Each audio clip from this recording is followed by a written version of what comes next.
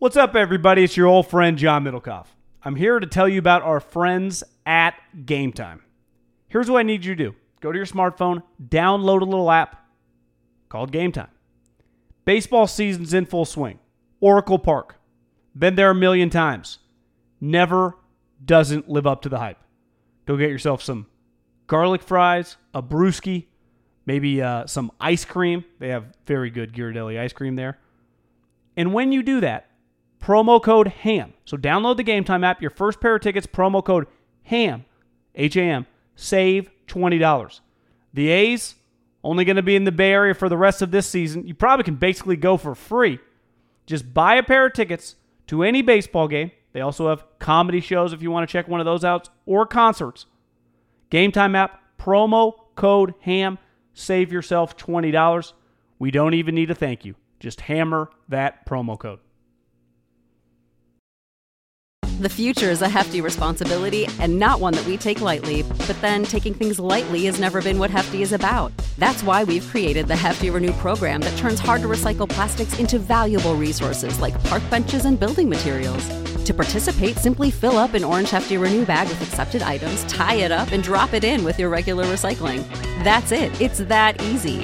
It's time to rethink recycling with Renew. Particular valued resources may vary by geography. More info available at heftyrenew.com. This Haberman and Middlecoff podcast is brought to you by Untuck It. Untuck It shirts were made specifically to be worn untucked, and you can get yours with 20% off and free shipping at untuckit.com, promo code HAM. Guy, you going on a date, you going on a job interview, you just lounging with your boys on a little Saturday day drinking escapades. What do you want to do? Do it with Untuck It because, guy, the shirts work for everything. I have them. You have them. Button-up shirts, which historically are very difficult to find where they don't hang down to your knees, right? That's where Untuck It comes in. They operate basically like T-shirt length, but they're button-up shirts, really nice, fit perfectly, different sizes for different type people. You have them. I have them. Also have collared shirts, untuckit.com, promo code HAM. God, I love them. More than 50 fit combinations. They look great if you're tall, if you're short, if you're slim, if you're athletic. I found out athletic is what you used to call, when my mom would order clothes from JCPenney, husky. That was the size she would order for me. Visit untuckit.com and use the promo code HAM, 20% off your first order. Again, untuckit.com, promo code HAM, 20% off, even free shipping and free returns in the U.S. Middlecoff! Hey, behaves!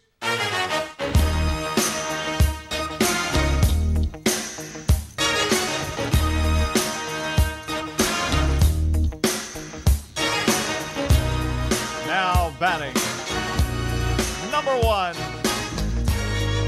promo code HAM.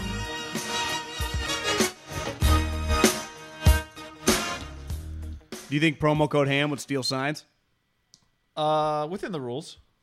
I think we'd be open to. We're pro technology, so it'd be like if you see promo code HAM up, it's a fastball. If you don't see promo code HAM, it's a curve. What do we do for sliders? You're on your own. Take. I only swing. We only swing at fastballs. Well, if you don't see anything, you know it's a slider. Is their third pitch? Yeah, but I said that's what curveball was, so I just say we only swing at fastballs. Oh, you're right. Hangers, bangers. People, who was the new guy today? The bald guy that spoke. Did you see that? That went viral. He said he wants to beat him up, or they need to get their ass kicked. Who was it? Oh, was it Markakis? Nick Markakis? It was someone like that. Yeah, it was Nick Markakis. Who wants like a physical beating? Which as frontier justice. I've heard a little much from the Dodgers. I'm over the Dodgers, but I'm open to just every time a new player speaks. Like Justin Turner, you said your piece. But just I like new guys chiming in. Yep. Just and like, Markakis. Yeah, and people are reporting to spring training at different times. So yeah, give me a Moustakas. Give me a Hosmer. Just give Chris me Bryant. Yeah. Here comes the other Seager brother. Like here comes here comes Donaldson. I'm just open to just let it keep on flowing. Don't let it sneak up on you, but the NFL Combine begins this weekend, Sunday, right? Sunday, yeah, they bumped it up. Do you know that all the workouts are, I think, Thursday through Sunday, prime time, guy? Prime time. Prime time meaning what? Like I think 5 to 8. 5 to 8 Pacific. Yeah, I mean something at night. That's Like they are not fantastic. going to be. You remember how they used to be on the weekend, where you'd like roll out of bed and you're like, oh, the DBs are doing the pedal. Yeah. you know, that's just going to happen at night. No, it's smart. It's very Cha-ching, smart. cha-ching. So we thought we'd go through, and Middlecoff will be there. So we'll do some podcasts with you from there. And you're gonna. Should we say what? Do you want me to say who you might talk Well, to? I'm just boots on the ground. I might have been texting with the guy that just hoisted the Lombardi. We'll just Just a we'll piece be there of metal, John. and see what happens, guy, and see what happens. right. I'll just rub elbows with the people. Okay, so except for the Rams and Broncos staffs, Well, I think McVay and Fangio, Yeah, they're they're gonna just be not there. bringing any of their Yeah, friends. I'm sure all the assistants like, oh no, God, please take my eyes, but not the shirt. Yeah, Elway's like, I get to go out and drink every night. You guys stay at home. So we thought We're we'd like, go fine. through the biggest combine topics and discussions looking ahead to the weekend that we'll be talking about, that everyone will be talking about when it comes to the Niners and the Raiders. And we decided to flip a coin and also go by standings. So we'll go with the Niners first, John. We haven't talked about what we think the biggest discussions will be. I've got a list here. You've got a list there. So let's see if we agree. What do you think? What's going to be the biggest discussion around the Niners at the Combine? Well, I think the number one domino for them with Buckner and Kittle are going to get paid. So that's inevitable, whether the numbers leak out or whether the talks leak out, the discussions, like the talks are ongoing. I think they've been ongoing over the last 6 months between Parag, John, their representation. To me, the number one domino for the 49ers, and I think it's a good thing, it's just an unknown thing. We don't know what they're going to do, is do they sign, tag, and trade Eric Armstead? Because I think they benefited somewhat from that last year. You can argue, the D forward, how well it went. I think it went pretty well, just because it was one of the moves that they traded for a guy, and he's clearly good, right? It's just, can he stay on the field? But there's no they got another Solomon Thomas. Like, he's sweet when he's on the field. Now they got to keep him on the field. But they paid a hefty price for him, right? They gave a second-round pick. They paid him a bunch of money. And the other elephant in the room with the Niners guy, it's like, when you, like I was talking to Veach at the Super Bowl. He's like, for the first time in a while, we got a pick every round. A first, second, third, fourth, fifth, sixth, seventh. And, for a GM, even if it's for him, it's a shitty pick. It's the last pick in every round. But it's a good thing. You got ammo. If you want to trade back, trade up. The Niners are kind of just, we got a first, which is 31st, which every team will sign up for every year, right? Having a pick at the end of the first round. That means you had a really good season. Clearly, you want the 32nd pick. But if you're like, well, you can't get the 32nd pick, what pick would you want? You choose the 31st or the first. But a first, you might not be the guy picking the player. He might be fired. Right. So if you get the 31st pick, that means it's a good thing. But you told me this morning, and I knew it, but sometimes you forget. Guy, they don't have a second, third, or fourth round pick. So does Eric Armstead get tagged and traded? I would have said if they had all their picks, or just like, this is a year the Niners have their first 2 2s and a 3, that they could figure out, just force Armstead to play on the tag, do something like that. I think the lack of picks forces their hand a little bit to almost have to utilize him for some cheap labor and just powerful. If they can get a second-round pick for him, earlier in the middle of the round, that's a Deebo Samuel, right? Think of some of the players. They got Fred Warren in the third round. They've gotten good players in the second round that I think that I'll be shocked, guy, if he's on the team next year. And part of it is just they don't have the picks. They have to utilize him to get some ammo. That is a great one, John. That is a great one because it combines, not combines. Why is it combine but then combine? It combines the draft and big-time star player movement, which makes You think he's on the team next year? I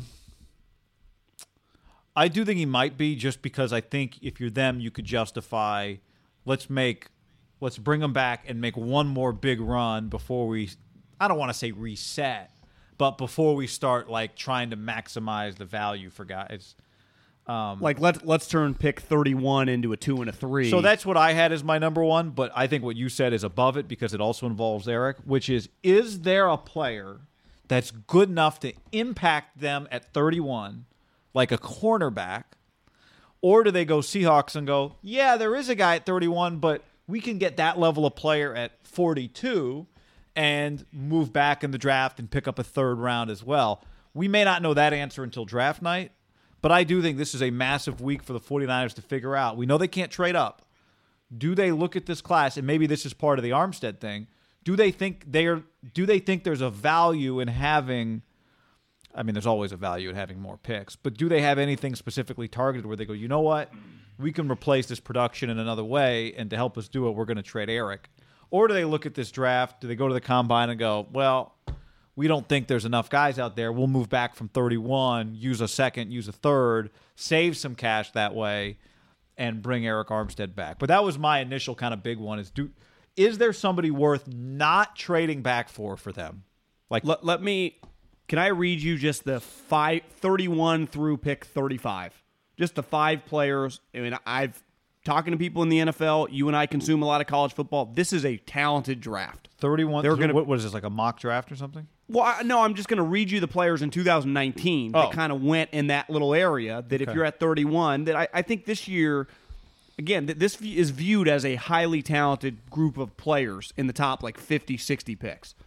The Atlanta Falcons at pick 31 took Caleb McGarry, the offensive tackle from Washington, who I can't even pretend to know how he looked this year, but I could text people and find out. I would assume he was a starter.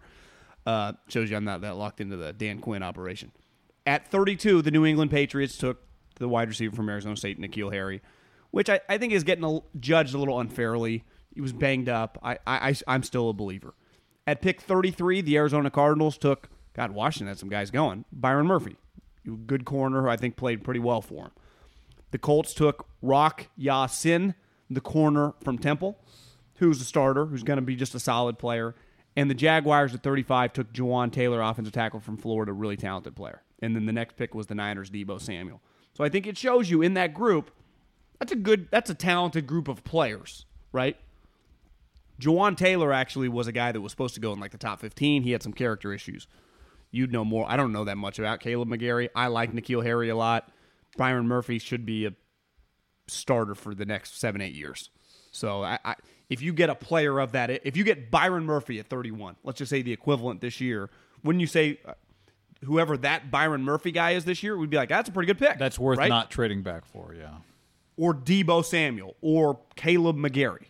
But my point is that last year was a good draft. There were a lot of good players go in the top, really like 2 rounds. I think this draft is very similar, ton of good players. So my point is that, did you love taking N'Keal at 32? But this is the thing, guy, it's a little different, I guess, when you don't have other picks. Like New England had their second-round pick. So you go, well, we're not going to get N'Keal Harry at their second-round pick, but we do have a second-round pick. So we can fill a need here and then try to do it. Where the Niners, when you fill a need and if you miss, if you stay there and you keep Armstead, you just have no more ammo. Unless you start trading future picks, which I don't love doing. Like, hey, we'll trade you next year's second for your third this year. You know, because it's always a little more expensive to get real-time value. Right. That's where I think the Armstead curveball, which they would know by the time the draft comes along, to me is the most pressing issue. Like, they got to figure out a plan of attack, right? They don't want to get stuck in a Clowney situation, which I think we would both agree that wouldn't happen to them, right? Right. They're going to have. They'll be open-minded to either scenario, but they will eventually make a decision on which path to take. Yeah, but I do think part of that equation is, do they view the draft as one that they can get an impact guy at 31? Or do they view it like, we're going to be trading back into the like, to me, if you're trading 31 back into the second round, then it's a little less urgent to trade Eric.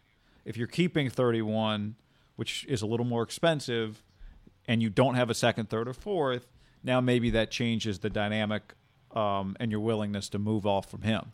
Because if I told you that they traded Eric Armstead and they got a team's second and third round pick in this draft, I'm not. I'll have to ask around. I'm not exactly sure his value. Because you got to pay him nothing. But you would have to pay him, right? But haven't we learned the last couple of years that if you view a guy as a really good player, it's a double whammy. Yeah, it's worth doing, but it's just that is part of the consideration. Now, it doesn't necessarily mean you give up less for the guy, right? Like did the Browns give up less for Khalil Mack because they were going to have to pay him? I mean, maybe that's why they did that dumb pick swap. But I mean, dumb for the Raiders, not for the Browns. Bears. Yeah, Bears. You know what I mean? But yeah, I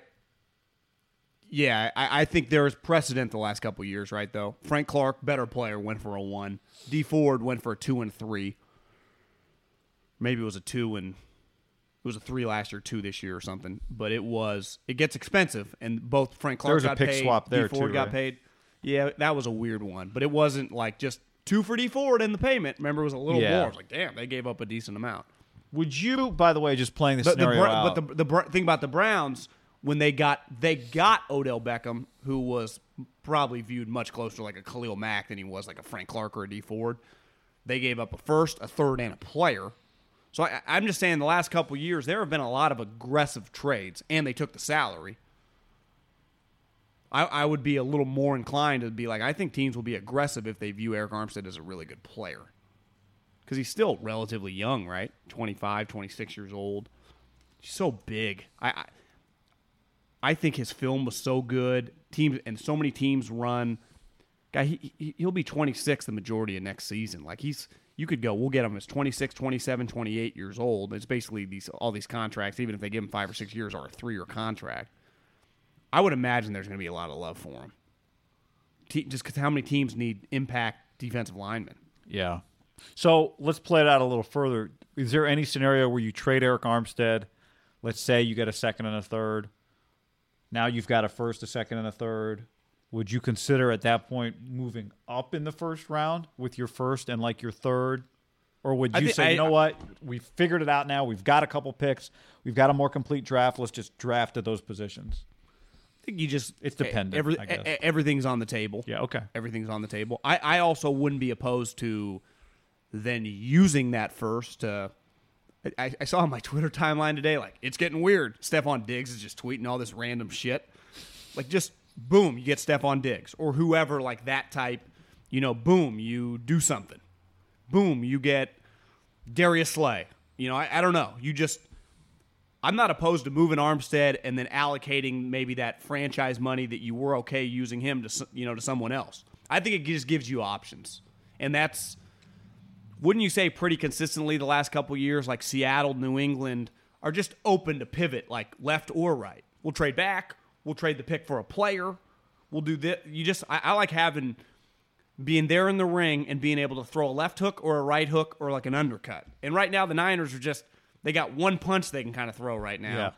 And that's where Armstead just enables them. Like, we'll get into the Raiders. The Raiders are pretty, like, they can do a lot of shit. They got some money. They got multiple first-round picks. You just got more options. I think they got 5 picks in the top 99.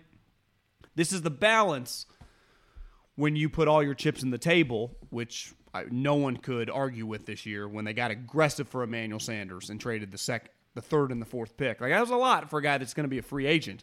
Roseman did it 2 years ago with Golden Tate, and now they won a playoff game, and Golden Tate had like a walk-off touchdown against the Bears. So it was like, it was all worth it for that one playoff win. I'd say Emmanuel Sanders, would you say it was worth it? He won him some games. He helped him out. Yep. You had a chance to win the Super Bowl in part because of him. You got to the Super Bowl. Any year, if you go pretty John, aggressive, you had and a you chance get there, to win the Super Bowl because he was running open down the middle of the field. Yeah, you ran the route to him when the game was on the line. You're right. It was worth. Without him, who's running that route? Do they call that play? Probably not. Dante right? Pettis. Well, that to me would be like some little things. Like, do they unload Solomon or Dante Pettis just for like a 7th round pick? Would you be shocked if like the Niners are shopping Dante Pettis and Solomon Thomas? They're willing to give these guys away. I mean, are you like if you're looking at Solomon Thomas going, hey, we've got a guy that rotates in on the defensive line. We know what we're getting out of him. What's the value in giving him away? Is expensive though. I know, but what's his? We'd have to start jiving in the dead cap stuff here. Well, someone hit me on DMs and were like, "What do you think about picking up the 5th-year option on Solomon Thomas?" Remember, they did it with Eric Armstead. I'd be like, "Well, Eric Armstead, if you walk by him at practice, just looks completely different than Solomon Thomas." So if you are going to take a swing, I'm taking a swing on the 6'7", 290-pound freak athlete that's underachiever than the guy that's the overachiever, smaller guy. There is zero chance that they pick up his fifth-year option. Is that fair to say? That is fair to say, yes. I do think Dante Pettis can be given away. Like, clearly they don't going to use him. So many teams need wide receivers that you could just pawn him off for a conditional 6th or 7th. I will be a little surprised if Dante Pettis is back on the team. Solomon Thomas, we'd have to dive into the money. It's a little more expensive. So his base salary this year in his 4th year is $735,000, signing bonus, roster bonus, cap hit. So his cap hit is $8.9 million. His cap hit is 8.9. His dead cap is 4.6. That'll be hard to trade. Who wants Solomon Thomas as a what'd you say his cap hit is? 8.9. Ooh. That might as well just be hashtag untradeable. Yeah, never mind. Take that back. You're just going to play out this year and then let him walk. He better, he's smart. He's Stanford guy. I hate Solomon. I'd save some money. I think he'll be fine. I do too, but he'll never see a paycheck like that again. All right, John, what about the Raiders? Combine questions, discussions for the Raiders. What would you imagine the number one topic and probably potentially the first, maybe gets a softball as his first question when he stands up at the podium, but I'd imagine the elephant in the room with the story that's out there is coming fucking fast and furious from someone, because it's not just the local beat writers. All these, every single press conference is on Tuesday. They usually spread them out between 2 days, and it's just sporadic. They're all on Tuesday between like 11 and 5, just rat-a-tat-tat. So if you're just the Steeler beat writer, you'd probably just work over. And beat writers, they like asking questions. If you're Tom Curran, where do you think Tom Curran's going to end up when John Gruden talks? I think that it's just going to be this Brady conversation. I'm a little interested in just hear his response. Like, does he give a generic, like, we're open to everything? Does he give kind of double down? No, Derek's our guy. Or just, Tom's a great player. You'd be stupid not to. I'm not sure, guy. But I think that their number one question at the Combine revolves around Carr, but really starts with Tom Brady and how aggressive. Like, by the end of next week, do we have the Raiders have gone full court press on Don Yee and Tom? Because I would lean that's kind of that. Yeah. No, you're right in terms of that being the story. I mean, I don't know if I don't think you can full court press Tom Brady and Don Yee unless they're inviting you to press them. You know what I mean? When I say full court press, I'm just saying, like, put some numbers on the table. Maybe it started at 30, and they go, listen, if you go up an extra 10, you get it to 35 a year, fully guaranteed for 2. We'll do more than listen. Like, you got a chance where they think they got a chance. But as Tom Curran wrote, is throwing the most money at Tom going to be the thing that gives you a chance here? No, but we don't know Bill's response. Like, we haven't heard Bill exactly say, I'm in love. Like, what if Bill goes, yeah, we'll bring you back for $17 million, and the Raiders are giving him $70 million? We are dealing with humans here. Yeah. I guess, and here's 2 other curveballs, guy. Someone tweeted this at me, but TJ Houshmandzadeh is tight with Alex Guerrero. He's adamant that Tom Brady's not coming back. And Jeff Darlington is tight with Brady's manager. He's another guy that's been on the record that feels pretty confident that Brady's not going to come back. I don't know. Well, I don't think, clearly, we don't know. And most people don't know. But there are people with some connections that kind of feel like he might not get back. And I just think if it starts getting out by like Tuesday or Wednesday, like, you know what? Tom's not really there's some things that Tom's not on the same page with them about. That's where the Raiders can kind of like get a little more aggressive. Because I've heard from credible people, this is not fake. Obviously, the Schefter tweet and the Larry Fitzgerald Sr. tweet. But this is going to be the biggest story at the Combine, non-college players, right? I mean, it's the biggest story in the NFL, where Tom Brady's going to go. Yeah. But with them specifically, because they're going to be the team that's moving with Gruden, and the numbers are already out there. So the other element to them being open-minded on a quarterback is, for me, for the Combine, for the Raiders, is just, and this is maybe partly this is like maybe more of a discussion between Mayock and Gruden than it is the number one media story, but they have the 12th and 19th picks. And that's, if they sit there and go, boy, we really like one of these quarterbacks, That's pretty good ammunition because you're going to have to get probably into the top 6 to take whoever's left over after the number. Either we'll just assume it's Herbert or Tua. And we know that John liked Kyler last year. And we know that maybe you can, there are injury concerns with Tua. So, I think that's one of the big discussions. Now, they're not going to get to see Tua out there running around, but they are going to get to talk to him, right? Yeah. So, when there's a meeting, like if the Raiders use a meeting for Tua Tagovailoa, that was my Eli Gold. They definitely have the ammo to get in a position to have a chance to draft him if they want to. What's a better deal if you're the Lions at 3? Trade back to 6 and get next year's Chargers 1, but I think you'd be telling yourself, well, they could be pretty good with a rookie quarterback, right? They could easily be a playoff team just because their roster's so stacked. Or the Raiders go like this. We'll give you for 3, 12, 19, and next year's 2 or something. Where if you're Patricia, you're like, well, we could, or even 12, 13, and a third.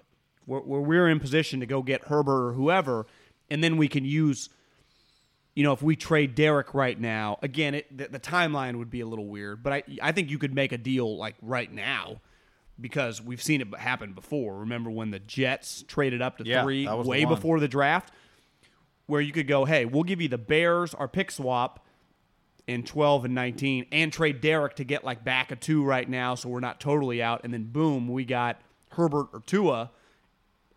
The Raiders already, like you said, they have a pitch that but only the Dolphins have. The reason not to do it if you're the Raiders, right, would be you're telegraphing your pitch. The reason to do it would be now you've got that pick. But if you are in the top 3, you're guaranteed one of the 3. Yeah, if you're in the top 3. Because remember when the Jets did it. Yeah, okay, I got you. So the question was, would you, from the Lions' perspective? Sorry, I was thinking about the Chargers pick at 6. Which pick would I take if I'm the Lions? I mean, to me, the problem from the Lions' perspective is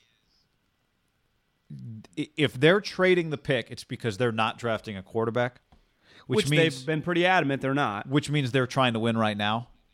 Which means, so wouldn't 12 and 19 help you? It would, but are you getting do you think you can get a blue chip guy at 6 that you can't get at 12 or 19, or do you have to stay at 3 to get the blue chip guy? Wouldn't you kind of subscribe to the thought process of anytime you get more swings, look at the Raiders as an example last year. Josh Jacobs was their best pick. The Cleveland Farrell at 4 was their worst. And Abram, who knows, but he would have been better than Farrell. Right. You can still get, at 12 and 19, you'd feel pretty good about getting 2 starters. Yeah. You get Henry Ruggs and... Yeah, I think 12 and 19, if they wanted to do it, would get them especially to if think you pretty throw hard. in a third. Yeah. Or even throw in a player. I don't know who the player would be, but I'm just saying, just someone that they could use. That's where that little extra player, the Jabril Peppers for the Odell Beckham, is there a guy you liked on our team that we've drafted in the last couple of years? We'll give him to you. Not really. No. Can we get Jacobs? No, you can't have him. Waller? No. Crosby? Okay. We got 3 untouchables. Waller, Crosby, and Josh. If you're the Raiders and the Lions said we want 12, 19, and Cleveland Farrell. Guy, you would do that so fast your head would spin. The irony, right, is last year you wouldn't have had, you're going to give us that pick number? That's why the picks, but once you draft a player, it's the value of trading it is just so different. Well, it's that's the big deal in the NBA. Trading a first-round pick, it's whatever. And then after the fact, you're well, you got Jimmer Fredette, or, oh, my God, that could have been Klay Thompson. It's just once you know the player. Right. Definitely in the NFL. The Raiders have pick 4, 27, and 24. You're the most valuable pick by far. 4 trumps, both the other picks before the draft. And then mid-season, you're oh, my God. Josh Jacobs is worth every other pick in the draft for them.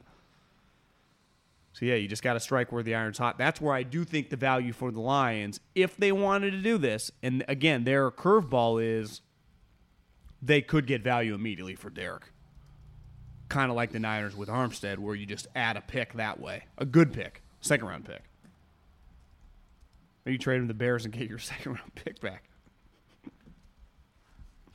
I saw The Athletic, I think, did a story on, potential trades in March, and that was just one of them. Yeah, I if saw the that, dominoes with them kind of go. So you just got to keep an eye on it. Anything else that could be the Raiders? No, I mean, to me, the other discussion around them would just be like, hey, they got to maximize. This is a less specific. You got to just find a way to maximize those picks, even if you keep them. Unlike you can't have the Cleveland Ferrell thing happen again. You got to take better players than him. But they did that later in the draft. Maybe it works. Maybe they do their best work outside of the top 10. Yeah, maybe like a guy that shoots better from further away from the basket. Yeah, he's just Like James Harden would rather take the 3 than the 8-footer to win the All-Star game. Why did he pass that ball? John, here's the thing. Not only did he pass the ball, I went back and watched it a couple more times yesterday. He takes a step, like both defenders rush the other direction. If he just immediately breaks towards the basket, the pass goes over the top, and he lays it up. But he takes a step towards where the defenders are, towards the three-point line, then gets the pass, and now it's allowed the other defenders to recover and close off the rim to him. It's really weird. Yeah, you are giving him too much credit by saying defenders. You're acting like it's Embiid and Giannis. It was Kemba Walker. Kemba Walker. I know he's not Mr. Explosive Dunker. James can dunk. Why wouldn't he have just dunked the fucking ball? Or drawn the on just go to the basket and draw the foul. On Kemba's face. Not to make this an NBA tangent, do you think one rule moving forward, I heard Embiid say this, you're not allowed to win it on a free throw? You know what? That's not the way. I didn't mind that at all, especially because he missed the first free throw. He claimed he missed it on purpose. Do you believe him? No. I don't either. I guess it's been suggested, but for that the Elam ending, that free throws subtract a point from the opponent in that scenario, which is an interesting thought, right? Yeah, don't. Is that Elam's? Is that his idea? I think that's like his addendum. Like they've had that after they've watched it play out in the TBT. They're like, well, what if we did this where you subtract a point from the opponent? Who is this Elam character? He's a professor. It's like it's an analytic economics type thought process. Yeah. Oh, I just thought he was like some dude on Twitter that somehow got into the NBA front office. No, he's a professor, and the basketball tournament, the TBT uses this format. Gotcha. The one that did Dolich? Yeah. Invest in that? Or is that the other one? There's two, right? There's TBT, and then there's like... You're asking the wrong guy. Maybe that is the one. Yeah, I think that's the one. Big Three? Yeah, you're right. So maybe that is Dolich's one. So, John, this podcast is brought to all of you, in part, by Simply Safe. Every night, you've heard me say it, local police departments across America, they get hundreds, John, they get thousands probably, let's say hundreds, of calls from burglar alarms. The vast majority of the time, they don't know if it's real. They don't know if there's a crime going on or just some bullshit happening. All the alarm company knows is somebody's motion sensor went off. With Simply Safe Home Security, it's different. If there's a break-in, Simply Safe has real video evidence to give police an eyewitness account of the crime. Guys, simplysafe.com/ham is here to protect me, here to protect you, and all of our listeners. Anyone can do it. It takes 30 minutes to an hour tops, and there's absolutely no trade-offs to your safety. You'll have an army of highly trained security experts ready to dispatch police to your home at a moment's notice, 24/7, guy, and it's only 50 cents a day with no contracts. It's why The Verge calls Simply Safe, S-I-M-P-L-I Safe, the best home security system. Go to simplysafe.com/ham today and you'll get a free shipping and 60-day risk-free trial. You've got nothing to lose. Go now so they know we sent you. Simplysafe.com/ham. That's simplysafe.com/ham. All right. Outside of the Ravens and Niners, it has the potential to be a pretty polarizing quarterback combine, even though guys aren't throwing. But what's interesting is everybody's got a pretty big question about them, and two of them are they good quarterbacks, right? Like, the two biggest questions about Tua and Herbert, I guess you could argue the Herbert question is he a great quarterback? Tua, it's clear he's a great college quarterback, but there's just, people really want to do the interviews with Herbert, whether you call that the number one question or not. People just want to see Tua, I would imagine, in person. Yeah. I mean, wouldn't you say he's got one of the bigger major injuries a quarterback's had in the last recent memory? Coming into a draft that was viewed as a top 5 pick. Huge. Yeah, he broke his hip. Yeah. I mean, and beyond that, unheard of. And Armando Salguero wrote this, and there's quotes from what's his name, the Dolphins owner, the Michigan man, Jeffrey Ross. Stephen Ross. Stephen Ross. Yeah, Jeffrey Ross, the roast master. Yeah. Who he roasted the NBA on the TNT guys pretty good the other night. I have to check that out. Just annihilated Kenny Smith. He said Kenny Smith would be the fake name that Charles Barkley gives the police when he gets pulled over. I don't even know what that means other than it's just funny. That's a pretty good one. But even he's been on the record as saying, yeah, it's not just the hip. Like, Tua's just been hurt a lot. And it's true. He has just been hurt. Like, there is a concern about whether he stays healthy in the NFL. So, I don't know. Is there going to be a story like, I talked to 3 evaluators who think Joe Burrow's overrated. I don't know if that story's coming, but there's just a lot of possibilities with these 3 guys.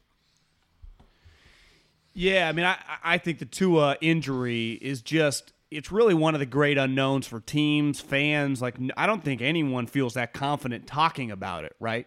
Remember when Gurley came out with the ACL and people were like, well, it's just an ACL, he'll be fine. And then he went 10. Now, it ended up coming back to bite him in the ass because he's got arthritis, but it was just ACLs, broken arm, shit like that.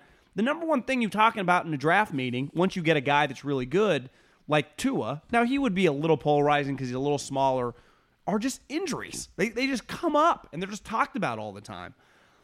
I think Burrow's another just polarizing he was a one-year wonder. And then Herbert, there are some parallels with Mariota and just the personality. Now, did Mariota fail with the Titans because of his personality or because of his talent? Talent. So that usually gets overlooked. I do, though, believe, I've been thinking a lot about this guy. Is there a chance he went to the Senior Bowl MVP, and all the GMs were there, and he's just throwing BBs and just 100-mile-an-hour fastballs? He goes to the Combine. Let's say he's come out of his shell a little bit. He interviews well, throwing BBs, 100-mile-an-hour fastballs. When he walks in the room, he's enormous. So when I'm trying to think of the coach's name, Flores, Brian, Zach Taylor. What other teams are we looking at here? And Anthony Lynn, when they meet this guy, he's going to look the part. Is it crazy to think when Matt Patricia? all the dust settles? Yeah. But hear me out. He goes number 1 overall? Well, it's not crazy if they like him and Burrow's talking. Like, Burrow's already saying things like, not already, it's taken a while for him to get to this point. But he said, I've got leverage. They have their process and I have mine. We haven't even got to the Combine yet. There's a lot of things that have to happen leading up to the draft and a lot of information gathered.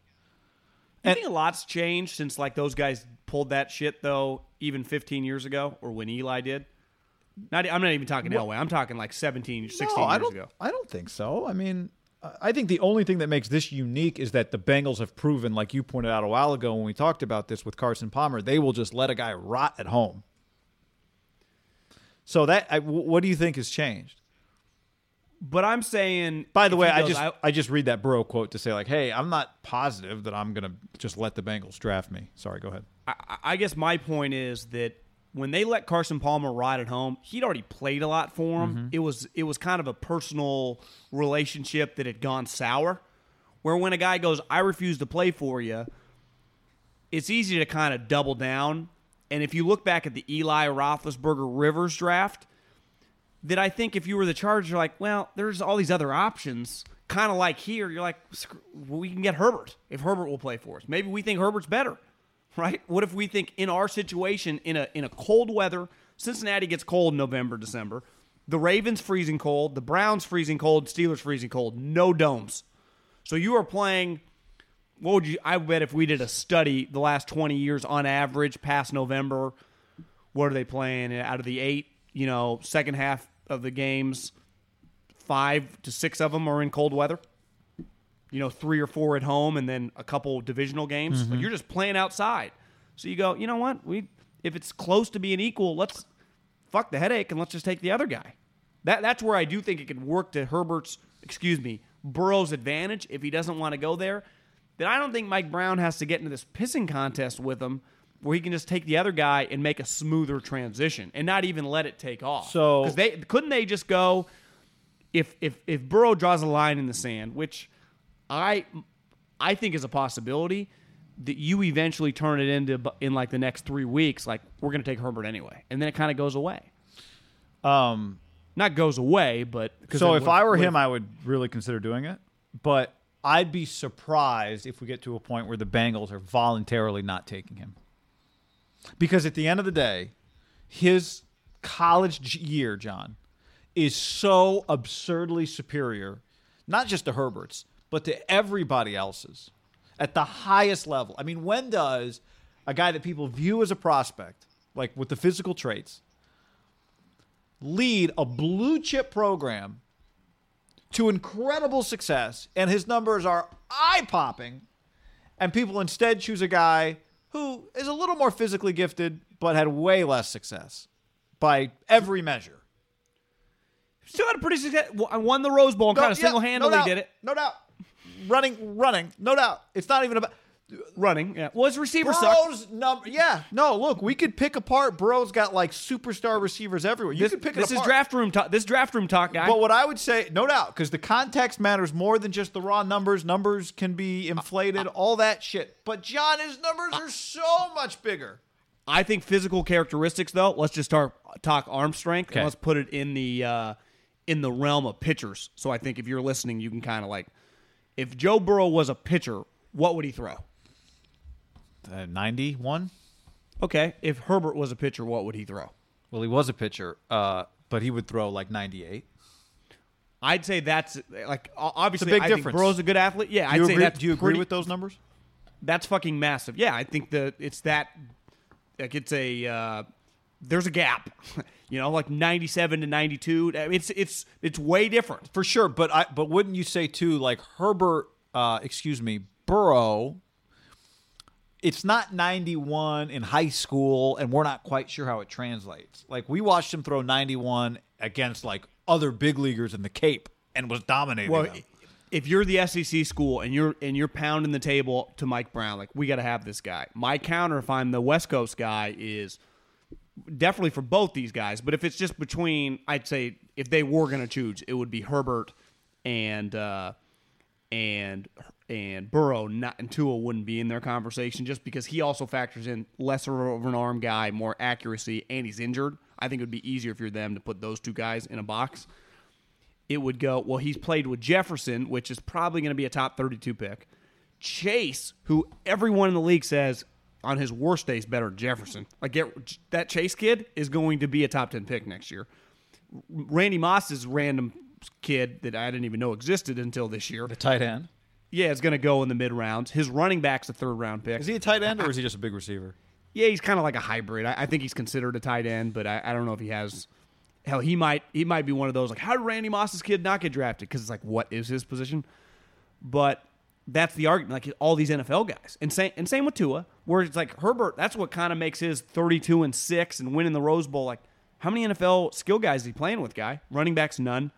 I don't know the wide receivers, but everyone that kept tweeting about him didn't act like he's not playing with any. Like, it's actually pretty impressive.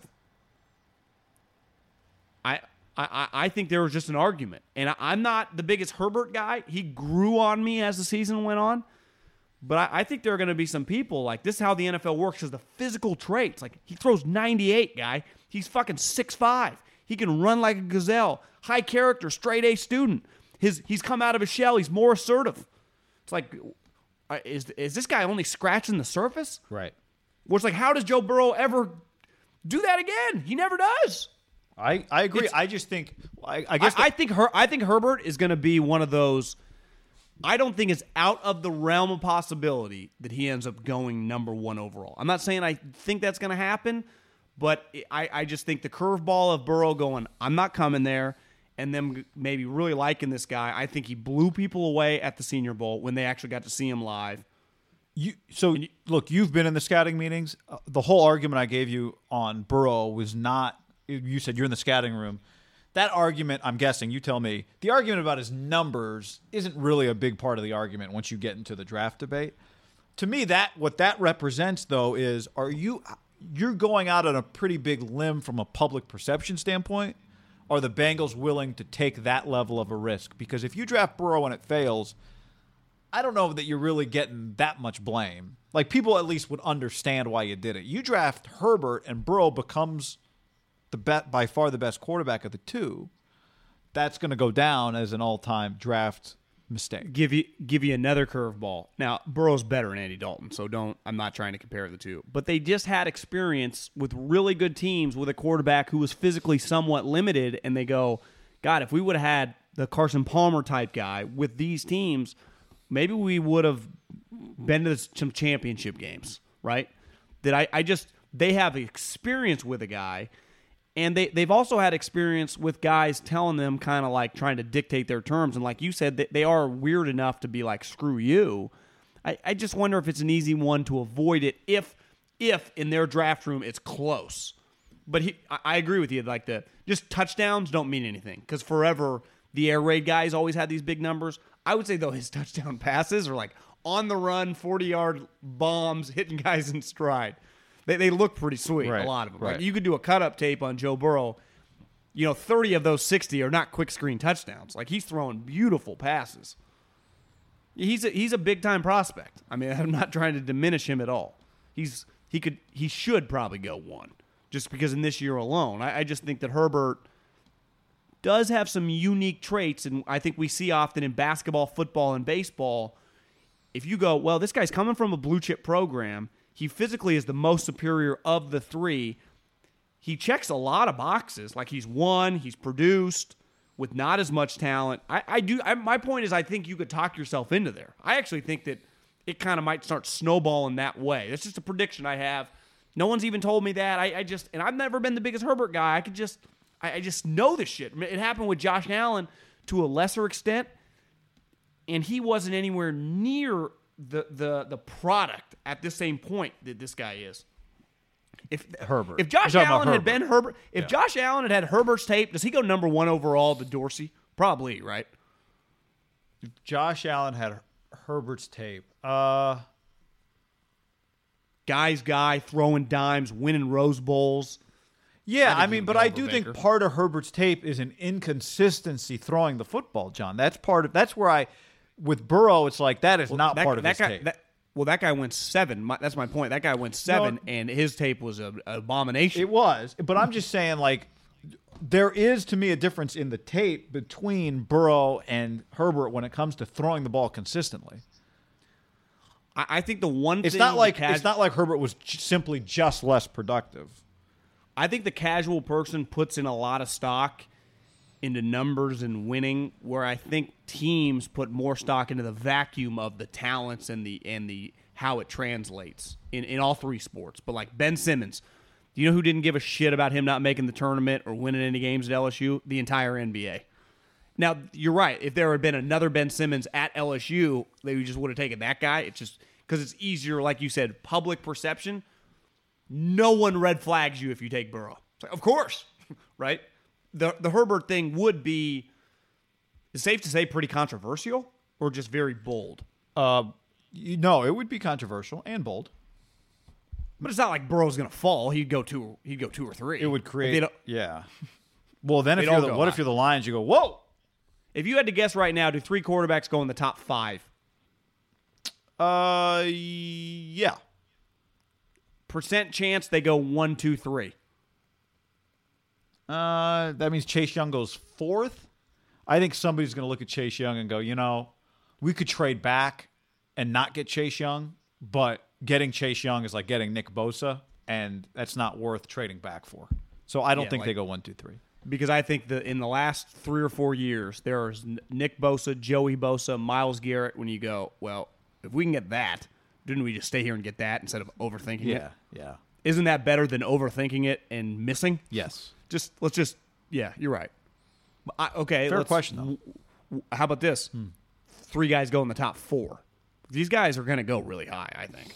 I don't think the Chargers are going to be able to get one of the 3 of them at 6. I agree with you there. Like, I think they would have to move up. Unless, like, some stories come out that, like, Tua has a hip and a heart murmur. Yeah. There's always a heart murmur guy. Right? There is. It's true. It's like, oh my God, this guy's got a heart murmur. He had to leave the combine. You're like, what? And then it's like, takes a couple days, rap sheets like, there's a lot of inconsistencies. We don't quite know what's going on. His doctors are saying it's nothing. It's indigestion. And then his agent in 2 weeks will be like, he was dehydrated. Yeah. They didn't feed him. He's a 300-pound man. and then he's going to have a 13-year career. And the Eagles get him at 20 because he had a heart murmur.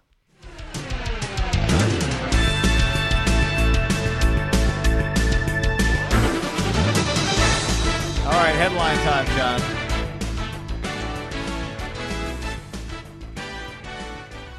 There's a lot of headlines today. I mean, There a are. lot. What do you want to start with? You rapid fire? Yeah. You want to go controversy? Yeah, it's hard to go It's hard to go rapid fire with some of these, but let's start with Aubrey Huff. You'll start with Aubrey Huff. Aubrey Huff disinvited from the 2010 ceremony this year. My overall take is this. This isn't a political statement because the Giants, you could rename the 2010 team the San Francisco GOPs.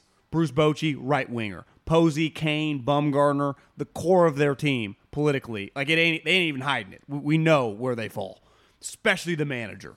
To me, they don't like this guy.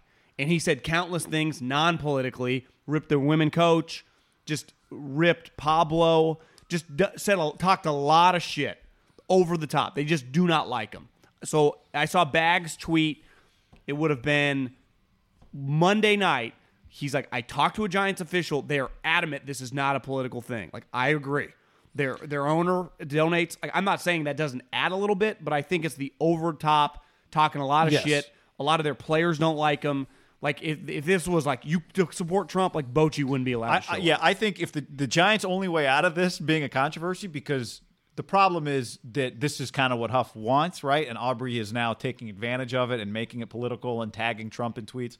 The Giants only, if they feel like fighting that fight, is to say, it turns out 90% of the 2010 team voted for Donald Trump, and then that would end that part of the argument. But they don't even want to go down that road, and of course you don't want to go down that road. But this is what I always say to people, John, and I'm not the first one.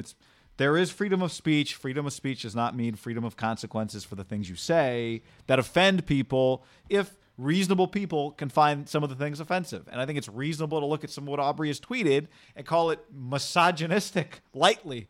So, I mean, I saw Pablo had a quote. Like, I think he said, I'm not mad about him not being here. Is Pat Burrell going to stand up and go, man, I'm not showing up unless Aubrey does? Right? Probably not. So, yeah, like well, I think Pablo's quote was like, this guy talked a lot of shit about me when I left.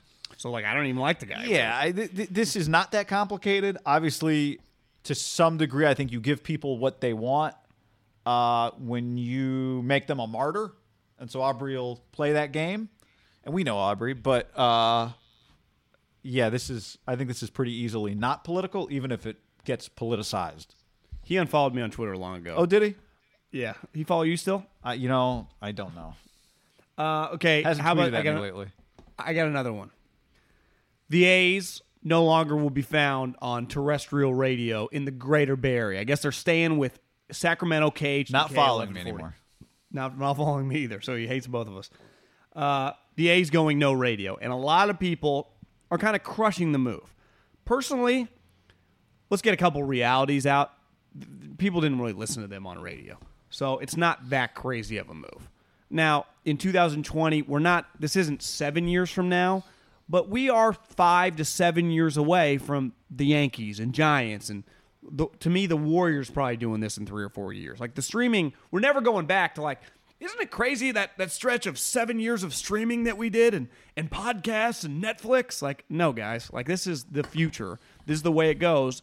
And we're 10 years away from having 20 years of cars on the road that immediately you just press a button and click to your Bluetooth. Like radios aren't going to exist. I have a radio in my house. It's called Alexa. I tell her what to play. This is now you choose the menu of what you want to listen to. That's where it's heading. So I think they were forced into this somewhat, but I think it's the right move long term. And I think a lot more teams will follow suit. Now, the big boys, the Cubs, the Giants, the Yankees, the Phillies, the Red Sox, they will be the last to do it, but they will do it one day. Yeah, and it might be as simple as they're doing it simultaneously, right? You're not, to me, when you're one of these major organizations, when you're the Giants, when you're the Yankees, you are getting paid by a radio station for the right to carry your games. So as long as there's one person listening to the radio, fine. We will let somebody pay us to carry our games on radio. $700 a year? No, more. I I think sometimes when you are the leader of an industry, you can make the adjustments that change an industry, right? You are Apple, you dominate the smartphone industry, you eliminate the headphone jack from your phone, and the industry follows. Or you're on the other end of the spectrum. You're so nimble because, you know what? We don't have a lot of radio listeners, so F it. Let's just do something different and try to be on the cutting edge from another side. I think those are the two spots where you usually get somebody out on the cutting edge, somebody who's at a competitive disadvantage, or somebody who is dominating the market to a point where the market will follow them. And obviously the A's are not in Apple's position, but they are in a position to try and do something differently. Now, would they be doing this if someone was paying them $500,000 a year for the radio rights? No, of course not. But that's not what the situation is. So I give them credit for being willing to jump out. They were the first ones to have a dedicated tune-in channel. And I think in many ways, baseball, I think they were the only ones to do it, actually. I think there were some teams that had some, there were some market issues that didn't allow everybody to do what they did last year with their A's Cast stuff. So, yeah, I mean, I don't really see how you could knock it because, like you said, was anyone listening to KTRB? No. I didn't know. I honestly don't. I'm a radio guy. I love listening to the A's. I didn't know where that was. Completely agree. I haven't listened to an A's game since they left the other station. And I know this. Now it died, so it's not exactly the same thing, but did a little house cleaning about a month ago, and the radio that was sitting in the living room is gone. Yeah. And it won't come. You're not going to go buy another one, right? No, I might buy some. I was thinking, get some speakers that, like the home Sonos system or something like that. But you would connect that to your phone. That's correct. Yeah. Right? So that's. Well, here's another one. The TV this. ratings. I like reacting to your headlines. Awful announcing came out with television ratings for the NBA locally. They were beyond ugly. I was DMing with Strauss probably less than a month ago, and he was telling me because we always go back and forth. He loves this topic, and I love it too. And just it's way uglier than the NBA wants it out right now. The local ratings, I think, over a third of the league is not registering a 1. And we talk a lot about NFL ratings, the Niners this year consistently. Now, football's different because there's only one game a week. But we're doing 20 pluses. And the Warriors, who have been kind of the league's cash cow, locally were doing 8 to 10s during the run. They're down dramatically, 68%. They're still doing about a 4, a little under a 4, which is really good. They are going to come storming back next year. Now, the rest of the league, I think here's the problem if you're Silver. You have major markets. Chicago, nobody's watching. Team sucks. Both New York teams, obviously KD's not playing, but Kevin's out. Nobody's watching. The Suns, the T-Wolves, nobody watches these games, guy. And it's where the people that, and I've always been basketball's our number 2 sport. Do you know the numbers locally tell you? It ain't even close. Baseball crushes them. Yeah. And of the dual markets, 14 of the 17 dual markets. And we're talking Yankees. I think it gets a little confusing because there are some carrier issues with Dodgers. I know the Denver Nuggets have an issue. Yeah. So there are unique situations and we're kind of normal, I think, here. We just get the games, all of our teams. Mm-hmm. You want to watch any team in the market, they play. We can find them immediately or stream them, which is nice.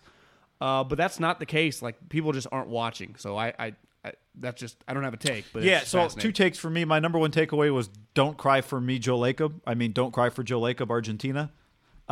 Joe's doing fine. The Warriors are making a ton of money. They're going to have a bounce back next year, but it turns out that their massive drop-off is just because they were freaking at the ceiling of where a reasonable team could be. They were crushing it locally, and they're still doing pretty well locally. And I do think the other thing is this, and I was thinking about this. This is kind of an offshoot of this, but I think it's hard to sell other teams when people don't consistently know who those other teams are. I think one of the beauties of the NBA is that you don't play a series. So on a given night, on a Tuesday and on a Thursday, you just 2 different superstar players can come in and play your NBA team. And that can be kind of cool. The problem is, and I think there's a fundamental problem with the NBA, and I've been saying it, I think player movement is an issue for the NBA. The other problem I identified with baseball the other day, John, I had this epiphany. I was driving. It was early morning. I was listening to the MLB channel on SiriusXM, and there was this discussion about somebody's random 4th outfielder, and could he be a sneaky candidate for a breakout player this year? Yeah. I think most of us and most fans, from what view do you like to view sports? I think most people, when they talk about sports and analyze sports, like to view sports from a GM's perspective, right? Like sometimes you talk about it from a player's perspective, but by and large, we as consumers love to view it from a GM perspective. Fantasy sports, all that shit. Trade talk blows up, right? Well, we do that with everything. Yeah. Like, this burger sucks. This clothes sucks. if I was running wouldn't this, have done that. if I ran this airline, you wouldn't have to recline your seat, right? Exactly. So, how do baseball GMs think? They think Analytically. Yeah, but not just analytically. They don't think about the superstar players. That's not where their focus is. Their focus is on finding the platoon outfielder from somebody else that you can Rule 5 draft and put him in left field against righties. And well, fuck, man, you can't talk about baseball like that and expect the average fan to want to follow along. If you think like a baseball GM when you talk about baseball, you're not talking about Mike Trout. You're not talking about Garrett Cole. You're not talking about Justin Verlander. Because my mom knows they're good. But that's not who the GMs on a daily basis are churning rosters for platoon righties. Well, Yeah, that watching doesn't fall resonate league with guy- yeah, anybody. Like, that's a problem when you talk about baseball. Now, the NBA is not quite that way, but there is just a – like, the NBA dunk contest was awesome. But you know what was better? The end of the All-Star game when it was the 10 of the greatest players, although Kemba, I mean – you know, Kyle Lowry. It was like 7 of the greatest Lowry players. was entertaining. He was flopping all over the place. Can we please get Trae Young in the last 5 minutes? Like you tweeted, does Giannis' team not have a point guard? But I don't like the dunk contest was great, but we need the superstars. So that's separate from the ratings, kind of. But it just gave me an opportunity to make that point about baseball that I've been wanting to make for a couple days. And football, just East Coast radio, guys. Just superstar. Just come on, man. Like keep your superstars on the same teams, and that's good for the sport. I agree. Drew Brees. Yeah, He went on. He was like, I've been following him on Instagram forever, and he tweeted out this picture with his wife and like another couple, and I was like, God, who's this other couple? And it was like AJ Klein. It's like the linebacker on his team. Actually, I think that guy's on another team now. Don't quote me on that, but they're clear. They must have hit it off, become friends. Well, they had gone hiking like last week on like a vacation. He had thought, like he probably saw a picture, like I can use this next week when I tweet out because he's like, sky's the limit. The rest, I don't even know what he Instagrammed, but it was just a cool pic of just kind of this cliff and the water, and it just shows like we're not done yet. Nature. I don't know. Maybe he saw some symbolism in it, but he's back, guy. I mean, he just acted like he's back. Well, Drew, you don't have a contract. Are you sure they want you back? Because he was like #WhoDatNation. Well, what if Peyton was like, well, I can get Teddy for half the price? You know, he's pretty confident that they're just bringing him back with open arms at 41 years old, which he is Drew Brees, so I understand why he's confident. And after you see the Reggie Bush Instagram of him doing the mental reps, like, you better bring me back. See what the fucking shit I put in for the last 15 years for you guys? Yeah. He's coming. I mean, it feels like he's coming back. I mean, he is coming back, but he's confident he's coming back, and he returned. But there is a little domino there. Like now Teddy Bridgewater, who reports yesterday is going to get $30 million a year. I red flag that. What? I don't think it's going to be that strong. come on. But, yeah, so it's Drew Brees back in the Saints. What about the tweet from the Denver Post reporter, beat writer Ryan O'Halloran that said league executive on whether it would take the Broncos to get Darius Slay, a second or a third rounder, and $15 million-ish per year via an extension? What do you think about that? Really good player. Yeah, I mean, I hadn't broken down much of his film. Not diving into Lions all 22. Did a little texting and found out he's an elite player. Better to text the people who watch the film. That's more efficient. And I don't have to do the work. The words I got back, baller, dominant player, and / the Lions are idiots. I mean, they just give away good players. That he makes $10 million a year right now. He wants an extension. Like he's one of those guys that, like, you know, if you just listen to the players, like, this is just the BS with the league, not letting guys get paid. Well, guys, this is his third contract. He's 29. He got drafted, got a huge second deal, and now wants another huge deal, which he's earned and he'll get. But I think it's going to cost more than a third, guy. If he's considered a top 2 or 3 corner in the league, and he feels less. I don't hear too often like Darius Slay says "fuck you" to position coach, like Jalen Ramsey. Darius Slay refuses to show up to practice. Like, he's kind of been at field. Now, maybe it's just out of sight, out of mind because they've been so shitty that a Lions fan might be like, well, he's kind of been our headache. I don't know. I know me personally haven't read anything or heard anything or anyone guys I'm texting didn't say he's a pain in the ass. So if he's a high character guy and an elite player, don't those guys usually net pretty good returns? Yeah. And he's a press corner, so it's like he's not one of those twitchy guys that needs to run. Like he can run, but he's more of a long physical guy that I think you could say this guy could have another more 3-year run where he could play 31, 32 years old. Because you're right, he's not 26. He is 29 years old. It's not young. I'd say it's right at the sweet spot where some teams would be like, is it worth it to give up, like, would the New England give up their 30, or I guess the Chiefs, would they give up pick 32 for him? Are you doing that with a 29-year-old? It was easy to do with Khalil. You're like, well, he's 26 at the time we're trading for him. That 29 sounds a little older when you're in a meeting, right? Yep. Speaking of Denver reporters, I spoke with Mike Kliss, John, on Tuesday about he reported that Eric Bieniemy was the favorite to take the Colorado football job. I didn't realize, because I said to him, do you just assume that Eric Bieniemy is going to get a job next year? And he said, how can I assume that? He's had 7 interviews and hasn't gotten a job yet. So no. He's had 7 NFL interviews? That's what Kliss said. Well, he'd know. So I said, well, that's if you're him and you've had 7 interviews and no one's offered you a job, that is kind of crazy. Kliss a dominant little local reporter / like TV guy. Like he just has a foothold in this country. Like you're talking to him. I mean, people just I know his name. I think that the Colorado should hire Brett Bielema. To me, that's I the love hire. that hire. I think that adds one juice to the conference because they lost Leach, which to me you lose juice with Leach. He just brings a lot that it's hard to replicate, and I think Bielema is in that realm of just needle moves. And I think when you look at his resume, I don't think you could argue if you were just last year they had hired Bielema instead of Mel Tucker, we would have been like, that's a pretty good hire. Mm-hmm. He's coached at Wisconsin, he's won. He went to Arkansas, who I don't know if you've noticed, but they've ran through about 3 coaches since he's left, and they are a train wreck. Yeah. And he actually had made a bowl game, produced a ton of NFL players. It wasn't as bad as I think people thought.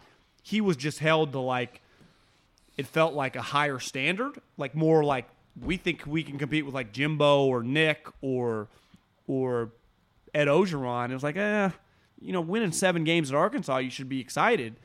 And that wasn't good enough for him. But if he won 8-9 games at Colorado, they've won 10 games. Most in the last 15 years, they've had one big-time winning season, and it was 10 wins 3 years ago. Other than that, they've hovered between 5 and 7. That's kind of who the program is. You win 8 or 9 at Colorado, and this is the problem with college programs.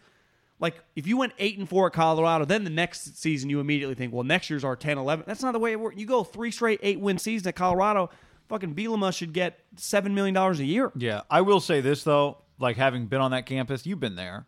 They shouldn't be... I'm just looking from 06 to 05. Sorry, from 06 to 15. They won 6 games once. Never over 6. And not only that, it was like 2, 6, 5, 3, 5, 3, 1, 4, 2, 4. Yeah, I'm not. That's not acceptable. They should be better than that. Yes, they should go to bowl games. I think you'd feel pretty confident about going to bowl games with Brett Bielema. I think there's a huge unknown with Eric Bieniemy. He was in college basically once in the last 15 years because he's been with Andy for 7. He was with the Vikings and Adrian Peterson for 6. That's 13. His 2-year stretch at Colorado was really ugly. It's not guaranteed to work. I actually feel better that Eric would be a better NFL head coach than I would college, just because there are some. There are rules you have to follow, which sucks, which coaches hate, especially in the Pac-12. Yep. Where Bielema has proven at multiple places in conferences that are much more difficult than the Pac-12 South right now. You could say if Brett Bielema showed up in the Pac-12 South, could they win 7 games next year? They might win more games than Michigan State. I don't think Michigan State's going to be very good next year. Schedule's tough. All right, on that note, any other headlines? That's about all I got. All right, time to eat. Peace. When you need mealtime inspiration, it's worth shopping Kroger, where you'll find over 30,000 mouth-watering choices that excite your inner foodie. And no matter what tasty choice you make, you'll enjoy our everyday low prices, plus extra ways to save, like digital coupons worth over $600 each week. You can also save up to $1 off per gallon at the pump with fuel points. More savings and more inspiring flavors make shopping Kroger worth it every time. Kroger, fresh for everyone. Fuel restrictions apply. Save big on brunch for mom, all in the Kroger app. Get half gallons of delicious Kroger milk for $1.29 each. Then get flavorful Tyson natural boneless chicken breasts for $2.49 a pound, all with your card and a digital coupon. Shop these deals at your local Kroger, less than 5 miles away. Or tap the screen now to download the Kroger app to save big today. Kroger, fresh for everyone. Prices and product availability subject to change. Restrictions apply. See site for details.